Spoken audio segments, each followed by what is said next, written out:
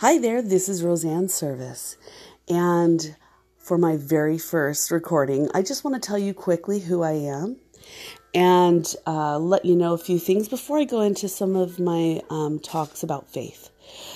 First of all, I am the oldest of 6 children. We grew up in Mesa and then in Gilbert, Arizona. And then, I got married. 20 years later, I've got 5 children. I've got one on a mission. My youngest child is 9 years old. And my children are wonderful. And I have a wonderful life. We own our own business and we serve in many different capacities. Right now it is December. And so my husband and I actually serve a lot of different places in the valley as Santa and Mrs. Claus. I also serve in our church as the first counselor in stake primary.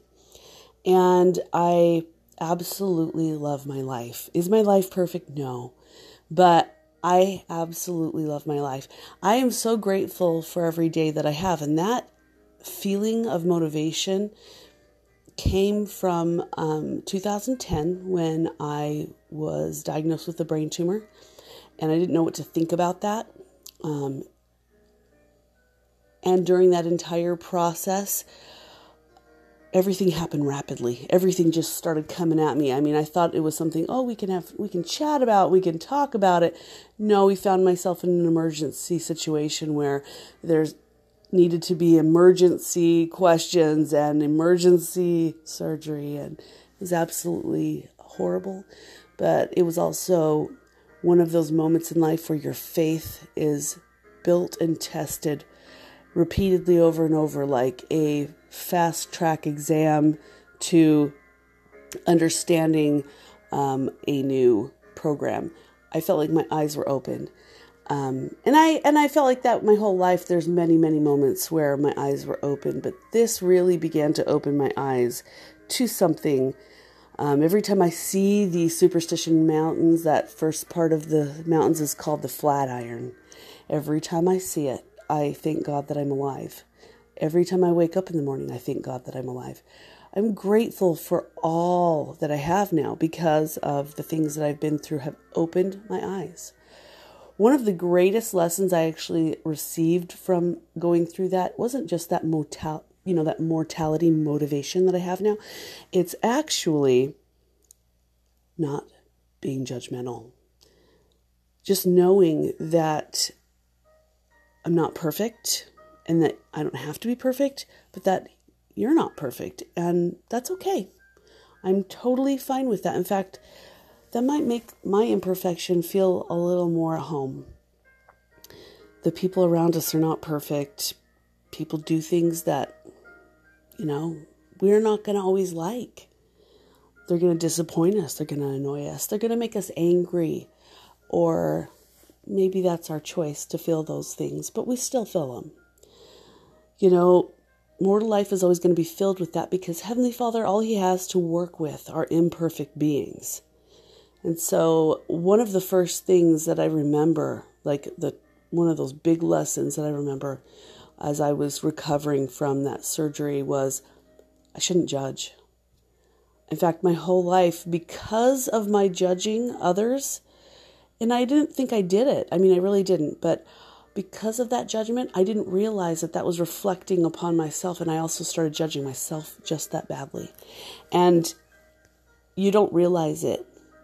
But everything that you do radiates your knowledge, your light, your faith, even your thoughts. So your thoughts about people's imperfections, they become part of you. They radiate to all that you speak to. The purpose of mortality is to learn how to let go of people's anger and hate and those negative things. It's one of our purposes here is to learn to be able to be okay with that. To allow people the blessing of failure sometimes. Sometimes you see that something's probably not going to go well, but you need to allow that person the blessing of failure. It's not like we're just going to say, nothing. If they were to ask you your opinion and you know it's going south, you could say, actually, I've done that before. It's not a good idea. That I understand. But there's a lot of things that do not require our input. And especially when we are in the realm of like maybe gossip or thinking about other people's lives, when really we need to be getting on with serving. And so, lay that burden at the Lord's feet. Let go of that judgment. I think about Elder Uchtdorf's sermon of the stop it.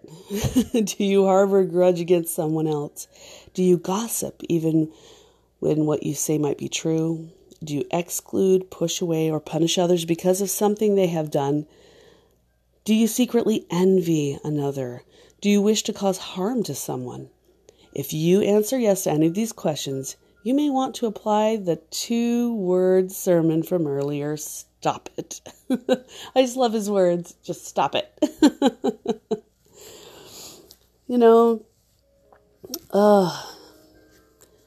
We have the choice to forgive. It's so freeing. And those of us who forgive are forgiven. You always hear that thing at church. You always hear, where much is given, much is required. And it's almost like a dig, like, you've been given a lot, be thankful for it and get to work. But let's flip that around. Where much is given, much is required. And where much is required and you fulfill it, much is given to you by your Heavenly Father. Let that just seep into your bones, because we've always been talking about it the opposite way. Where much is given, much is required. Where much is required and fulfilled, then much is given. Let's bank on that faith that Heavenly Father has given us the chance to forgive others. Let's bank on that we have the opportunities to serve and to forget everyone else's problems. We don't need to carry that burden on our shoulders as far as it goes in regards to forgiveness. Just let that go. We're going to find ourselves in a much better position before our Heavenly Father. And the merciful are going to attain mercy. That's what we will obtain. And I say these things in the name of Jesus Christ. Amen.